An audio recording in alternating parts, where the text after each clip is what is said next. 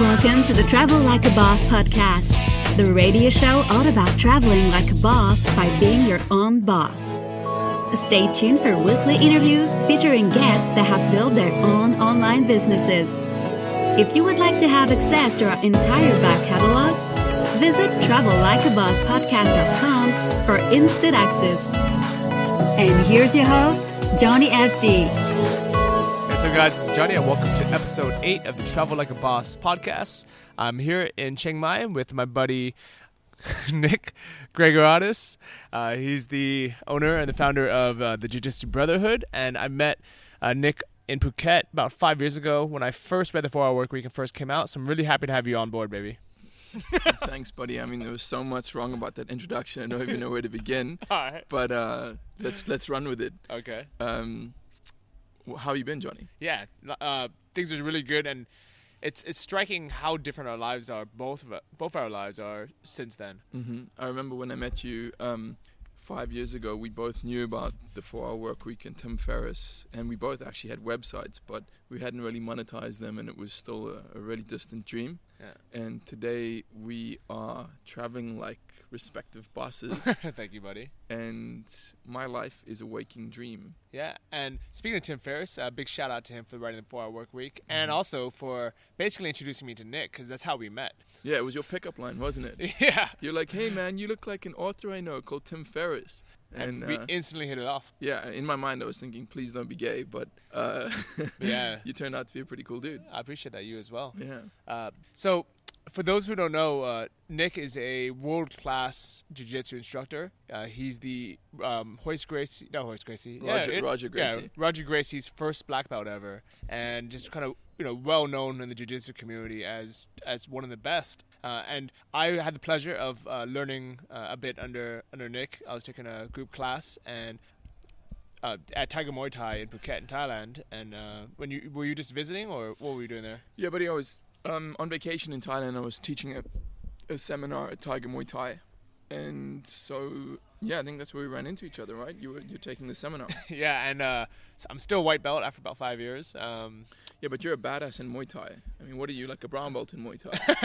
Is that the equivalent? Well, we don't really have belt systems, but I've had I guess I've had some competition experience under my Muay Thai gi or Muay Thai shorts, whatever you call it. And that counts for a lot, man. I mean, yeah, that counts for more than anything. Yeah, and it's been really a fun journey as well. And I really do think that the combination of Muay Thai for stand-up and jiu-jitsu for grappling and for ground fighting is really the ultimate. Mm-hmm.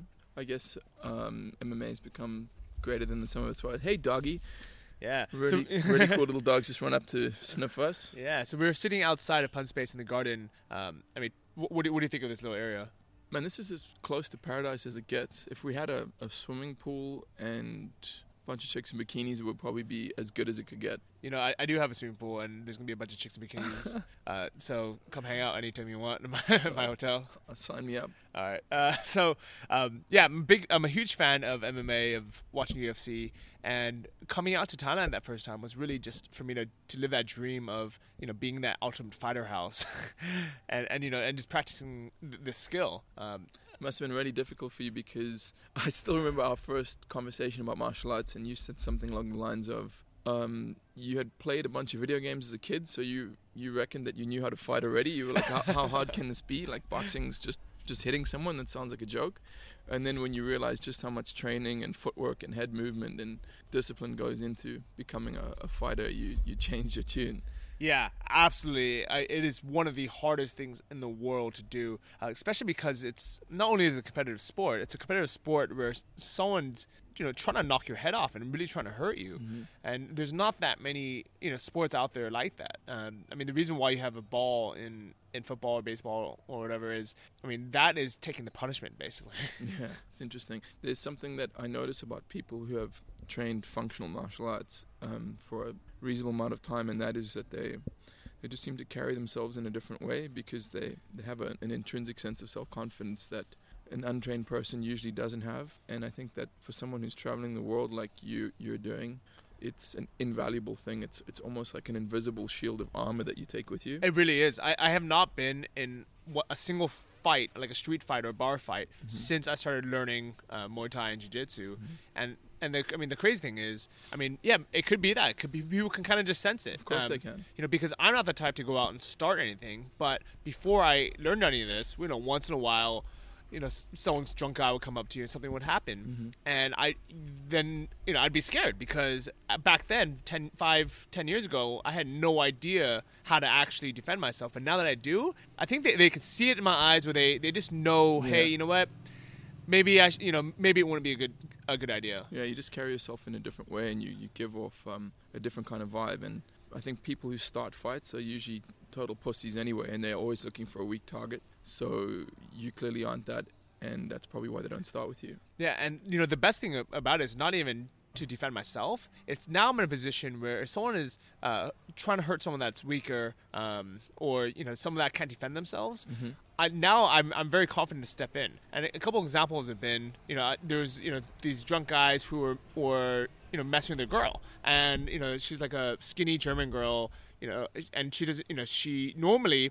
I wouldn't want to jump in the middle of these drunk guys harassing someone if it had nothing to do with me. But now I have the power to be able to go in and be like, hey, you guys just back off and not be afraid that if it does come down to it, I'd be able to defend myself. Yeah, you're a badass now, Johnny. A Yeah. certifiable badass. Yeah, I appreciate that. And you were mentioning earlier that it's a very, very good skill to have while you're traveling, because even though it's actually very, very safe out here, I've actually gotten less situations out here in Thailand, which is people consider a third world country, than I do in Los Angeles or in any other big city in the U.S. That's very interesting. Yeah, I've never felt especially in danger in Thailand, but I've heard that if you cross the line and insult locals or insult their customs or do something that warrants it, they will kick the crap out of you. Yeah, they will. And I would say 99% of the time, the guy that gets his butt kicked, it was his fault. It's his fault because he's this drunk asshole who just he's coming into their country, their culture, and just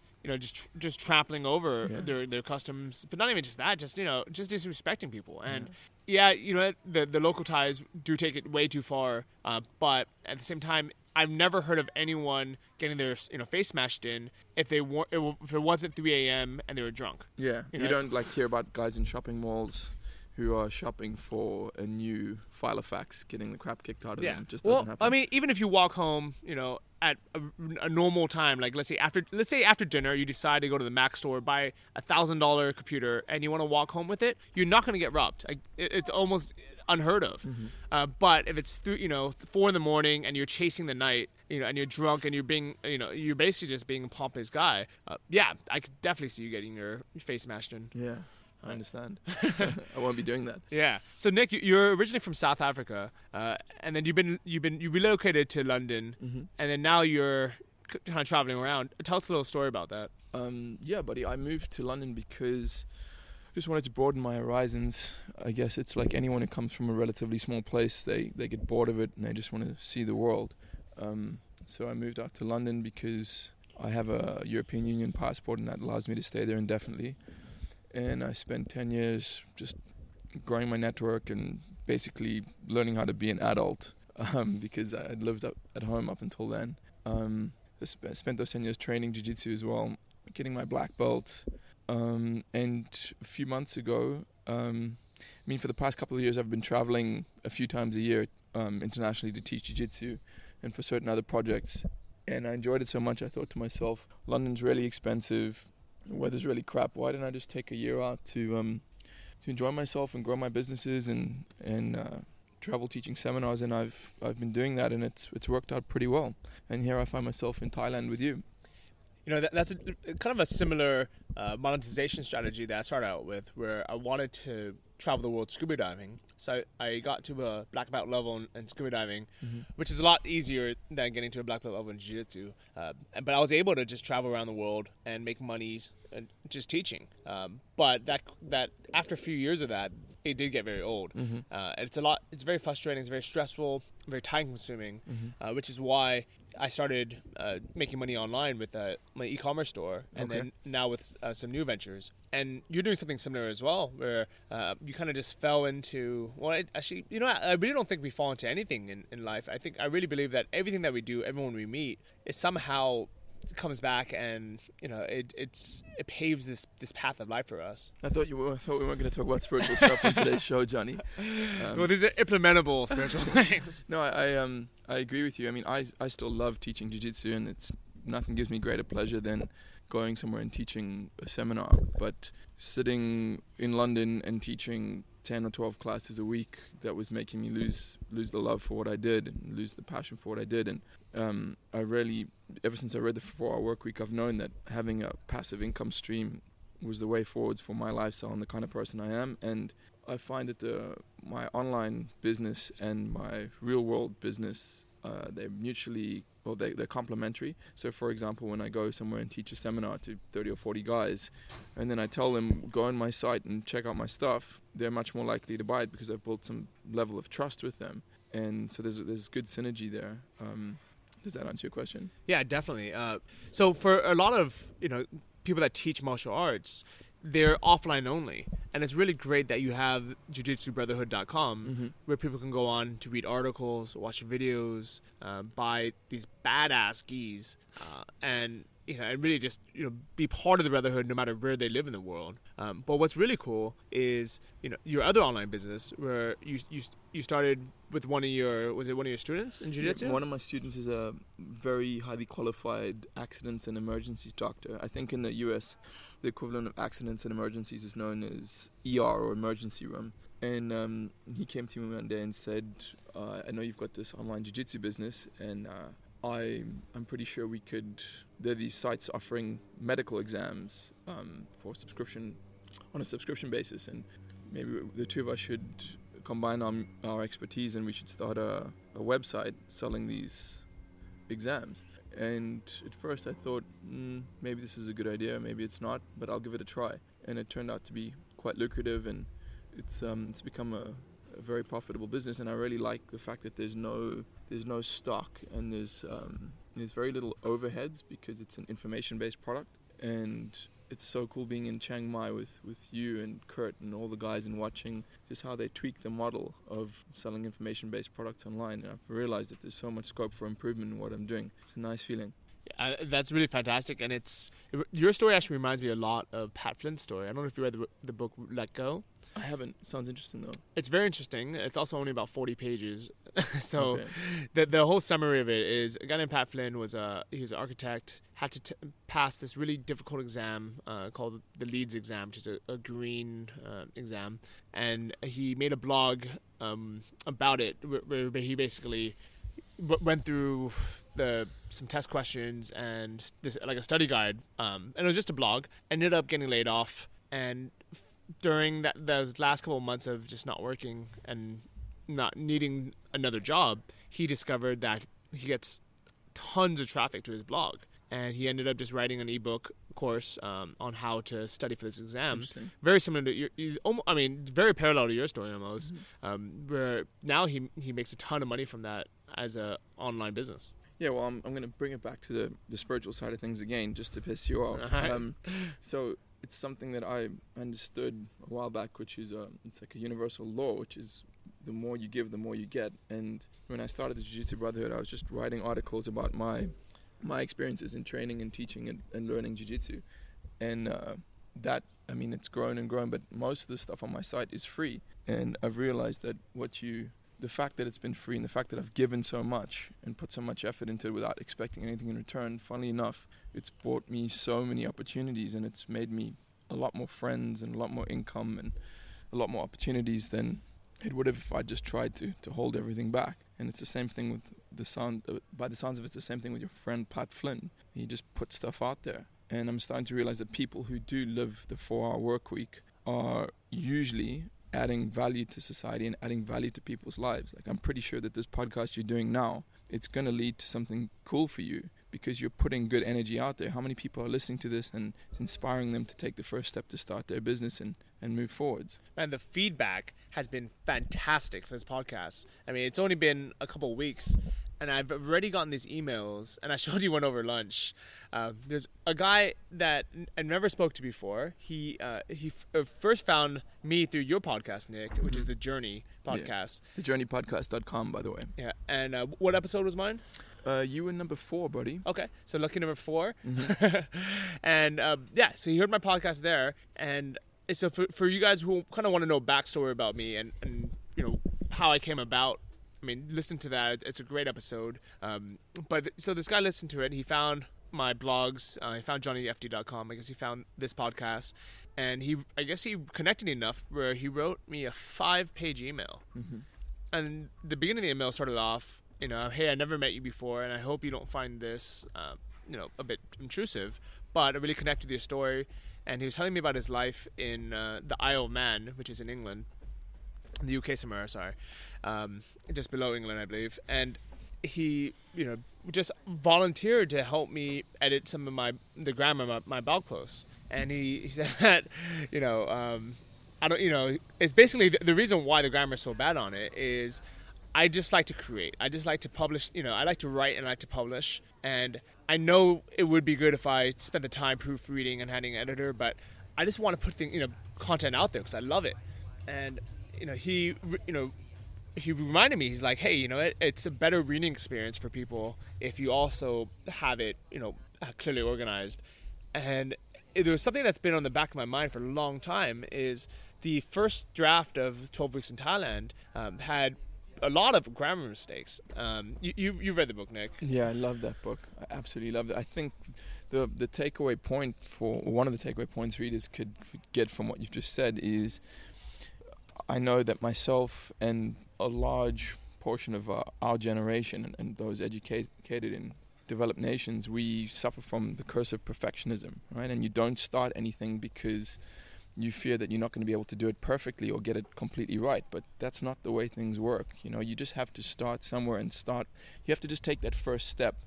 And that's the way projects get going. You're never going to get right the first time. Yeah, and I really believe that's really true.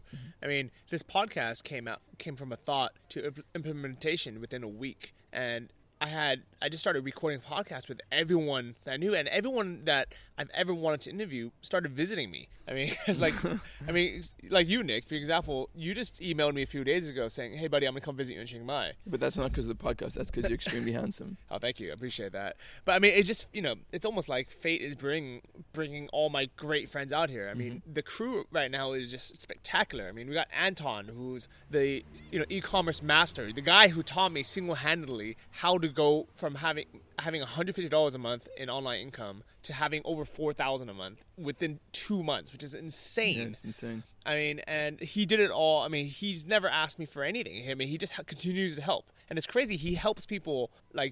This weekend we had a startup weekend. It's it's a 55-hour build-a-thon where these guys, that entrepreneurs out in Chiang Mai decided to open up their house, just have breakfast cooked every morning, smoothies all day, fresh coconuts for everyone. Well, they have fiber optic internet, and say, hey, over this weekend, Friday, Saturday, Sunday, let's all help each other build our businesses. And Anton came. He wasn't even working on anything himself. He's in kind of just chill out mode, and he just went and helped everyone with their businesses, and it was fantastic. Yeah, I mean, I guess on some level he understands that the more you give, the more you get. Yeah, like you're here, my buddy Sonic's out here. He's my friend from Indiana, and he's out here. He owns a couple of restaurants back in the U.S., and he's out here. He decided, he's like, hey, I don't want to just come out for 10 days. I want to be able to come out for a couple months. So this whole weekend, he randomly just decided to join that startup weekend as well. And now he's building his own online business using the e-commerce model as well. But yeah, so I definitely agree that when things are going well, more abundance comes in. I mean, the greatest example of that is when we were walking after lunch, I just found money on the ground. And it's been happening to me a lot lately. I found over 1,000 baht, which is, in Thailand, could basically take you out to the nicest meal for, a couple nice meals out. Yeah. And now that I don't even need this money, it just comes to me. Versus 5 months ago when I was here and I was broke and I would love to have found 1,000 baht, it wasn't there. Yeah, I mean, I'm blown away that you're talking about all this spiritual stuff, Johnny, because you gave me explicit instructions before we started that under no circumstances was I to mention any of it. And here you are sounding like Deepak Chopra. But I agree, man. Life's a funny thing. There's these weird, almost rules that nature seems to follow. And with money, one of them is the more you have, the more you get. And like attracts like. It's, I guess, that law of attraction which has been done to death. And I feel it's been kind of abused a little bit. But I think the Bible says those who have are given more, and those who have not, it's taken away from them. And it's true. When you're broke, you can't fucking get money for anything. No matter what you do, you're just not gonna. Money doesn't come to you. As soon as you have a little bit in the bank, it starts to flow more easily towards you. So I understand why you're finding money on the street. Well, even the banks themselves, when you have a lot of money in the bank, they don't charge you any fees ever. Mm-hmm. But as soon as you're broke, that's when all the fees start coming and start. It's crazy, when you and it's the worst time. I mean, because if you only have $150 in the bank and they start charging you $30 a month, it's a huge hit.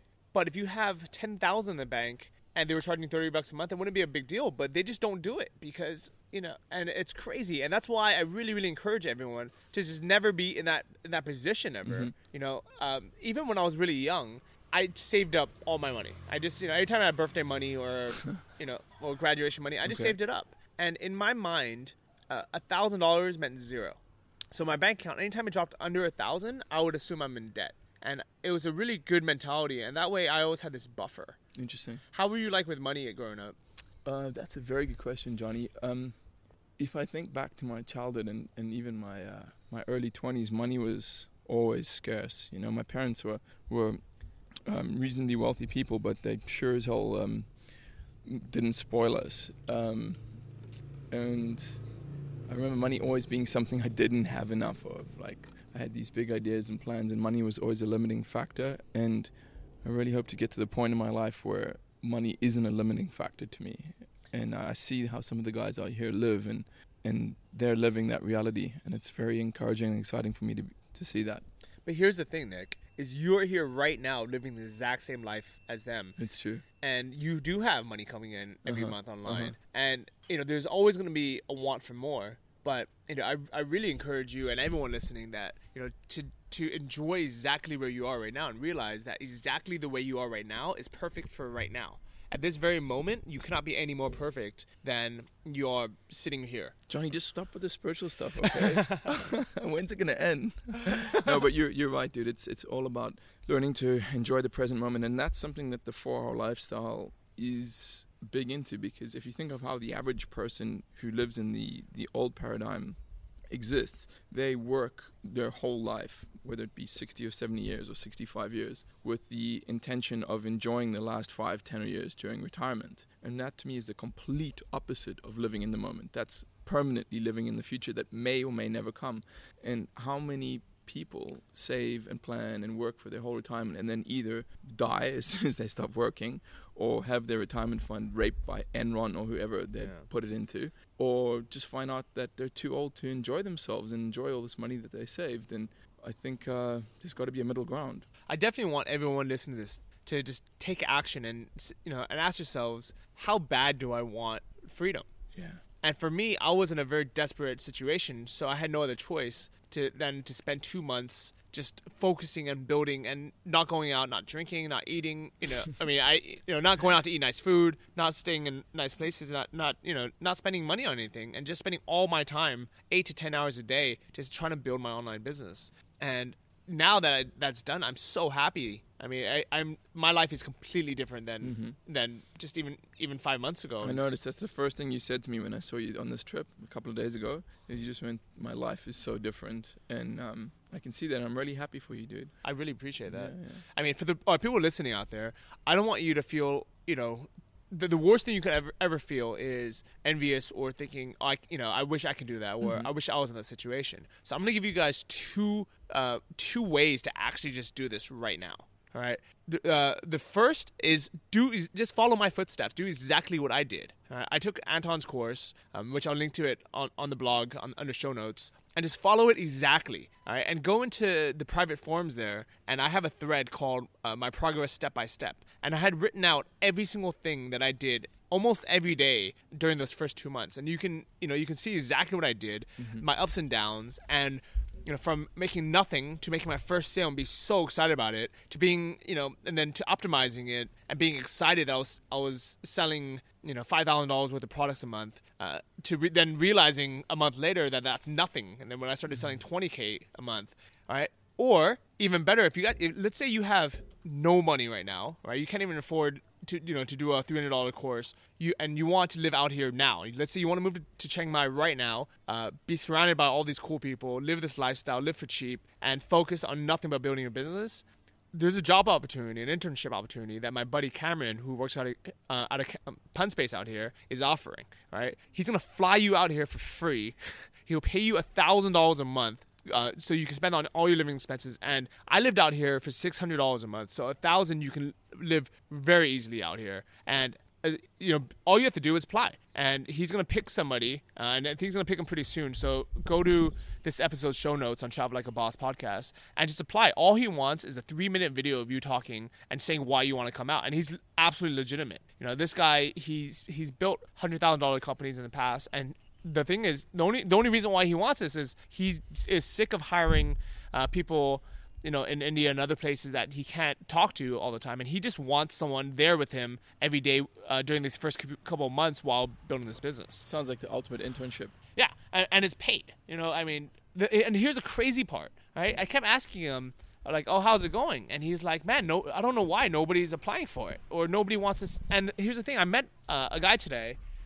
That he came to lunch with us. He was a listener to the podcast, and he mentioned, hey, I'm in Chiang Mai, can we meet up, grab a bite to eat? And I was like, yeah, come along. Went to this great salad place, and I told, and he was telling me, he's like, hey, yeah, I'm thinking about, applying for that internship, especially since I'm out here already, and I want to learn these skills, and I know that if I work for this guy for a few months or 6 months, I'm gonna learn everything I need to know to build my own while getting paid for it. And I was like, yeah, you should definitely apply for it. And he's like, all right, cool. He's like, hey, should I just send him an email directly and or just ask him, he basically wanted to sidestep the application process. He was like, hey, should I just find this guy's Facebook or blah blah blah? And I was like, no, just apply for it, do what he says, and then if on top of that you can mention, hey, by the way, I'm also in Chiang Mai if you want to grab a coffee. And the reason why I said that is he wants to know that you can follow instructions and because it works. I mean, there's so many things out there that work, and people just refuse to follow instructions. They're looking for shortcuts all the time. Yeah, you used to be that guy a lot. I used to be Mr. Shortcut. Yeah, I remember that. And we all did. I guess it's a sign of intelligence as well, though, looking for shortcuts, because I remember Henry Ford, he used to do this thing in his factories. He used to say to his the managers of the different departments, he used to say, look at what the most lazy guy does and copy that, because that's usually the most efficient way to do things. So I can kind of understand. I mean, the 4-hour work week is ultimately about becoming as efficient as you can be. But I think that the title of that book is quite misleading, because you may or may not get to a point where your business requires 4 hours of administrative time a week, but it's going to take 80-hour weeks for a long time before that to get it to that point. And I think a lot of people feel let down when they pick up that book and think that by the next week they're going to be on holiday in Thailand, with income coming in. Well, I mean, it does work, though, because here's the thing is, I just hired my first employee, so I'm really excited to... Who's that? It's a woman named Teresa. She lives out in South Carolina. Oh, wow. And it's... I needed someone to pick up calls for me for one of my e-commerce stores, and I was doing it on my own. And I was staying up until after midnight here in Chiang Mai and waking up at 8 in the morning and calling people back straight away, just because the time zone difference is so crazy. And I finally just sat down and said, you know what? Let me just outsource this. Let me just hire someone. And I'm spending some time training her up, giving her all the scripts and FAQs. But instantly, it's been a relief knowing that I can just chill out and rest and relax and not have to deal with picking up calls. And once she gets trained up, she'll be able to just handle that aspect of my business. And the best thing is, I didn't even realize how good it feels to be able to employ someone, because she told me, and she's she just got divorced, she's a bit older, and she said she's been looking for a job for months, and nobody's hiring in the US because the economy is bad, and she was so grateful that I gave her this opportunity. Mm-hmm. It's interesting. It comes back down to another spiritual principle, which is if you live a small life, right, and you shrink away from the responsibilities and the opportunities that growth and success bring, you're doing the universe a disservice, because then you're not helping anyone. I mean, if you look at men and women who run large entities or corporations or foundations, they're providing jobs for everyone. They're providing information for the world. They're providing services for the world. And I think that's the nature of reality, is all healthy living things grow, right? And if you want to grow as a human being, a very good way to do it is through your own business, and it's working for you. I mean, as you said, you've just made that woman in Northern Carolina really happy and given her a job that she might not otherwise have had. Yeah, and it's so fantastic, and just being able to give back. And the thing is, because there's so many people who have given me so much, and I recently just bought a book. I haven't read it yet, but everybody keeps saying how great it is. It's called Give and Take. I haven't heard about that. Yeah, so it's basically about there's a guy, he's Wharton School of Business. He did a study, and he said that the top 1% of the people that make the most money in business are givers, right? People that like to give, but also, and then the crazy thing was on the bottom 1%, or the bottom percentage, it was also givers down there. How do you mean? And the difference is, so there's three categories. People are either givers, they're what do you call a matcher, where they'll only give if you're going to immediately receive something back from them. That's and just then a transaction, basically. Yeah, and then there's takers, that people just try to leech as much as they can. Yeah.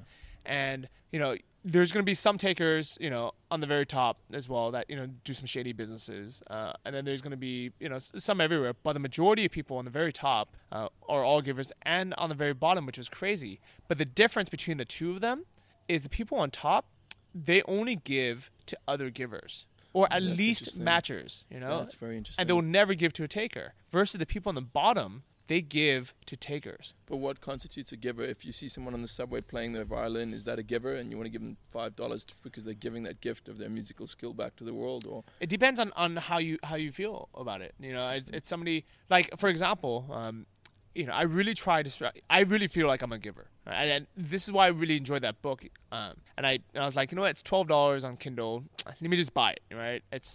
Let me just read it because it sounds interesting to me.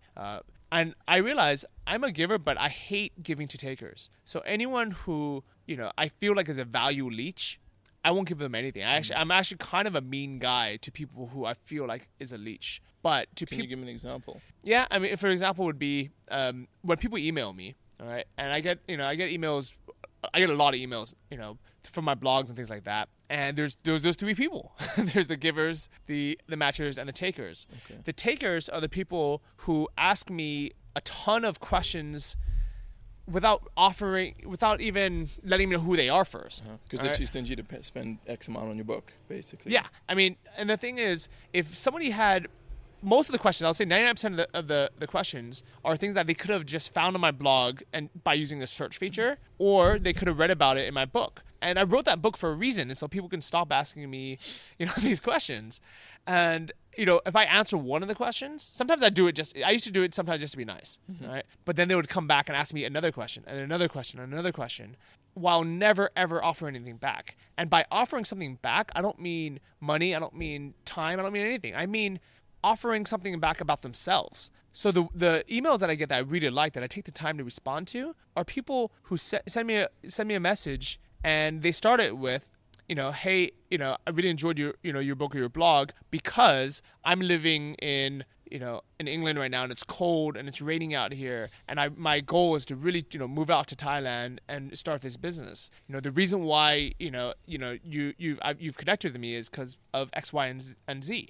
And that doesn't cost them anything to send me. But when they send an email like that, it makes me, they're giving me a part of their personality, their story, and it makes me want to respond to them. They're taking the time to use a little bit of mental energy to write a decent email or a decent message with an introduction and a little bit of a backstory, which is far easier than going, hey, Johnny, like your stuff. What's the answer to X? Yeah. And, sometimes they don't even write, I like your stuff. Yeah. They just write, hi, Johnny, how do I do this, and this? And I'm like... There's this expectation that people who have some sort of public persona should just give of themselves freely. And there's another expectation that if you're on the internet, your information should be free because there's so much free stuff out there. And I don't think that's necessarily the case. Yeah, definitely not. But then here's an example. I want to give a shout out to Russell out in the Isle of Man. This is the guy who sent me a 5-page email asking for nothing. He told me a story about how it's rainy and cold in the Isle of Man. He found me through your podcast, and he connected with me. And he offered to edit my blog posts. And not only did he just offer that, he actually just did it. He sent me like one of my blog posts with a bunch of changes, and I instantly put it up on my blog, edited it, just basically copy and paste what he sent me. And I was like, hey, thank you so much. I'm sure the readers would really appreciate that. That's cool. And because he didn't ask for anything at all, I sent him a free copy of my book. Yeah. And then I said, hey, afterwards, I didn't even think about it when I sent it to him. I was like, hey, by the way, a lot of, I know there's a lot of grammar mistakes in there. If you want to, people would really appreciate you editing the book. And I would have actually paid him for it. But he just did it for free. He's like... Has he done it already? He did it already. Holy shit, he edited your whole book? He edited a 180-page book in 4 days. And he did it very well. Holy shit. Which is insane. Yeah. And he never asked me for anything. That's incredible. So he is definitely a giver. And somehow I guarantee that, by him giving so much, his life is going to improve tremendously as well. Yeah, I really hope so.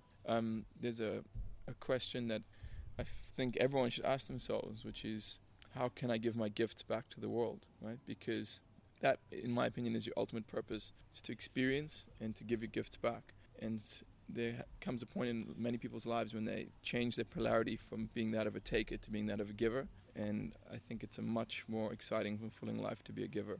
Yeah. And here's a big secret to everyone out there. If you're messaging or emailing people, or and they're coming back with a really short answer, like buy the book, and then give you a link, don't automatically assume it's because they're a taker, that they just want to sell you a book. Ask yourself and take a look at your message that you sent out, and did it justify them spending time on you? It comes back to another spiritual principle or saying, which is that the world is your mirror and it's reflecting back aspects of yourself. So when you see someone that you don't like, it's usually an aspect of yourself that you don't like, and when you see someone you admire, it's very often something about yourself that you admire. And yeah, maybe your email correspondence is a mirror to how you're being to them. Right? I like it. All right, so Nick, you came out here to Chiang Mai. What are your goals this month? Buddy, I'm launching a new product with my business partner, a new medical exam, and just want to get that done. And I want to take sales on my Jiu-Jitsu Brotherhood site. I want to get another couple of products launched on there and treble sales this month. And I just want to enjoy all the good things Thailand has to offer, because I've had a very intense year. I literally have not stopped traveling for a long time, almost 9 or 10 months, and I'm a little bit burnt out. It's really nice to have my own nice hotel room and 2-hour massage every day and good food and sun and be surrounded by you guys. And it's a nice slower pace of life here than it is in the average big metropolis. So as I said, that there's a dog running by with a carrier bag in its mouth. It's great. That was hysterical. And there's a little wind chime blowing just above us. Yeah, I mean, life really could not be better out here. Yeah, it's pretty good. Nick's daily schedule is he gets a 2-hour massage and does 2 hours of yoga every day. Yeah, it's fantastic. It's the life I always dreamed of. As I said back in the beginning of the podcast, to paraphrase it slightly, my life is a dream that I don't want to wake up from. And I know that for a lot of the listeners, you sometimes feel that you're on the outside looking in. I remember for many years I was like, why can't I sell stuff online, or why can't I have an online business, or what's it going to take to do that? And the answer is you can, right? It's just going to take effort and persistence, but the goal is achievable. And one day you wake up and you're living your dream. But the most important thing is take the first step. Absolutely. And so if I was going to ask you, before we wrap this up, what are 3 actionable items that people can take today? And it doesn't have to specifically be about business or making money, but just to make their entire lives better. What would you suggest? The first one, without question, is meditation. I think that is the foundation that I base my whole life upon. I have a few pillars. One of them is meditation. Another one is gratitude. I think if you meditate and get to the point where you can disassociate yourself from your ego and the monkey mind, that chattering voice in your head that sometimes doesn't serve you, you become a much happier, calmer, more composed person, and then all subsequent decisions you make are made from a better place. And another one is, as I said, gratitude. When you live your life from standpoint of gratitude and you're grateful for everything in your life, life just gets better, right? Life tastes better with gratitude and meditation, I guess. And did you say 3 things? Yeah. The third one would be, wow, that's a good one. Yoga. I knew you didn't want to hear that, but no, I know you didn't want to hear that. But I'm really big into working out and being physical, and I'm huge into yoga now. It's made a big improvement to my life, especially my posture and my breathing, and it's also made me happier and healthier. So, what type of yoga do you do again? Man, I dabble with all kinds, but I focus on Ashtanga, which is quite an intense type. But just go to any yoga class and try it out. There's many different kinds. You'll find one that resonates with you. And I know we talked about this briefly before, but I highly believe in balance. And for me, I actually did yoga for the last 2 months when I was in the U.S., really exclusively. But it was because for the 8 months before that, I was doing nothing but Muay Thai and CrossFit, which were really on the opposite end of the spectrum. And I feel like the reason why I benefit from yoga so much is because I was so unbalanced, where I did all these, these tough competitive, sports, and I needed that mental clarity, that stretch, that core strength that yoga provided. And do you believe that there's a chance that it's because you did all this, all this high level jiu-jitsu for so long that that's what is really driving you towards the other side with meditation and yoga right now? When it comes to driving me to the other side, I mean, not towards meditation, but towards yoga. Like if we speak just from the physical aspect, my body was really fucked up from years of weight training and jiu-jitsu and just not stretching properly, and yoga is really helping to correct those imbalances. But I also think that thinking in that sort of polarity is maybe not a good way and not a good thing to do, because I feel that yoga will give you everything you need from a physical standpoint. If you do especially dynamic flow styles of yoga like Ashtanga, you will get the cardiovascular workout because your heart will be working during the inversions, and when you have your arms over your head, it's going to give your heart a good workout. You'll get the stretch, you'll get the core strength, you also get the strength of the prime movers, the big muscles in your legs and your chest and your back and your glutes from holding certain postures, and those will get strengthened. For me, it's the complete system of exercise. I don't need anything else. So I don't think of it as the other end of the spectrum. I think of it as a complete holistic exercise system. All right. And, while I have you on the podcast, I really want to pick your brain just briefly about jiu-jitsu, because, I know you've been doing it for so many years that it's hard to kind of remember how excited you were in the beginning when you first got into it and you first got started with it. But I want you to just take a second to think back and just put yourself in the shoes of a beginner who, has just realized the benefits of it. Interesting. Okay, is there anything specific? Yeah, and just, let's say someone's listening to this and they are just going to get started with jiu-jitsu or thinking about doing it. What would you recommend? Well, I said to one of my yoga teachers the other day, I said, I'm just frustrated because I feel so far away from where I should be. I didn't enjoy being a beginner. And she said to me, there's an expression she quoted, I think it's a Zen or a Buddhist expression, which is, the beginner sees many opportunities for growth, but the master sees few. And if you keep that in mind when you start anything, whether it be your online business or jiu-jitsu or learning to play a musical instrument or whatever it is, you start to realize that it's the actual process of becoming good and learning that is the enjoyment. It's the journey that's the enjoyment. It's not the final goal. And very often the final goal of mastering something is underwhelming. And I would say focus on that. Focus on the process. Enjoy the process. Okay. So if you guys want to sign up for a jiu-jitsu class, just look for your local gym. Try to find, a good instructor on Google. Yeah. If you want to know if your instructor's any good, send me his name. And I know a lot of guys in the industry, and I usually will be able to give you an answer. And also, I'd appreciate it if you guys went and gave a listen to my new show, The Journey, and you can find it at thejourneypodcast.com. Okay, definitely. And also the jiu-jitsubrotherhood.com. There's tons of tips on there for both people just starting on jiu-jitsu, but also kind of high-level people as well. Bro, thank you so much for being on the show. What a pleasure, dude. Everything comes full circle, right? Yeah, it really does. I mean, it's 5 years ago. I mean, I remember that first time we hung out. We hung out in Phuket, ended up going to PP, and and Koh Lanta. Was it Koh Lanta? No, I was in Koh Lanta. Met you in Koh Phi Phi. Yeah. And I was out there with my cousin Jacob. And when you were getting back on the ferry to leave, and you said bye, I said, no, brother, it's not goodbye. It's I'll see you later. Yeah, I remember that. And we did. And we did. You came out to visit me in the U.S. a few times, out in Thailand, and man, it feels so good to have that financial freedom to be able to and the time freedom just to be able to say, hey, where are you at? Let's come hang out. And so for everyone listening, if you want to get started with your online business, just do it. Take the first step. Take the first step. I gave you guys, go to travellikeabosspodcast.com and look for episode 7 show notes. I just gave you 2 ways where I guarantee that you'll be able to move out, and build an online business that's profitable. And one of them is free. And not only free, it pays you $1,000 a month. Yeah, so why wouldn't you do it? All right, guys. Thanks for listening, and I'll catch you next week.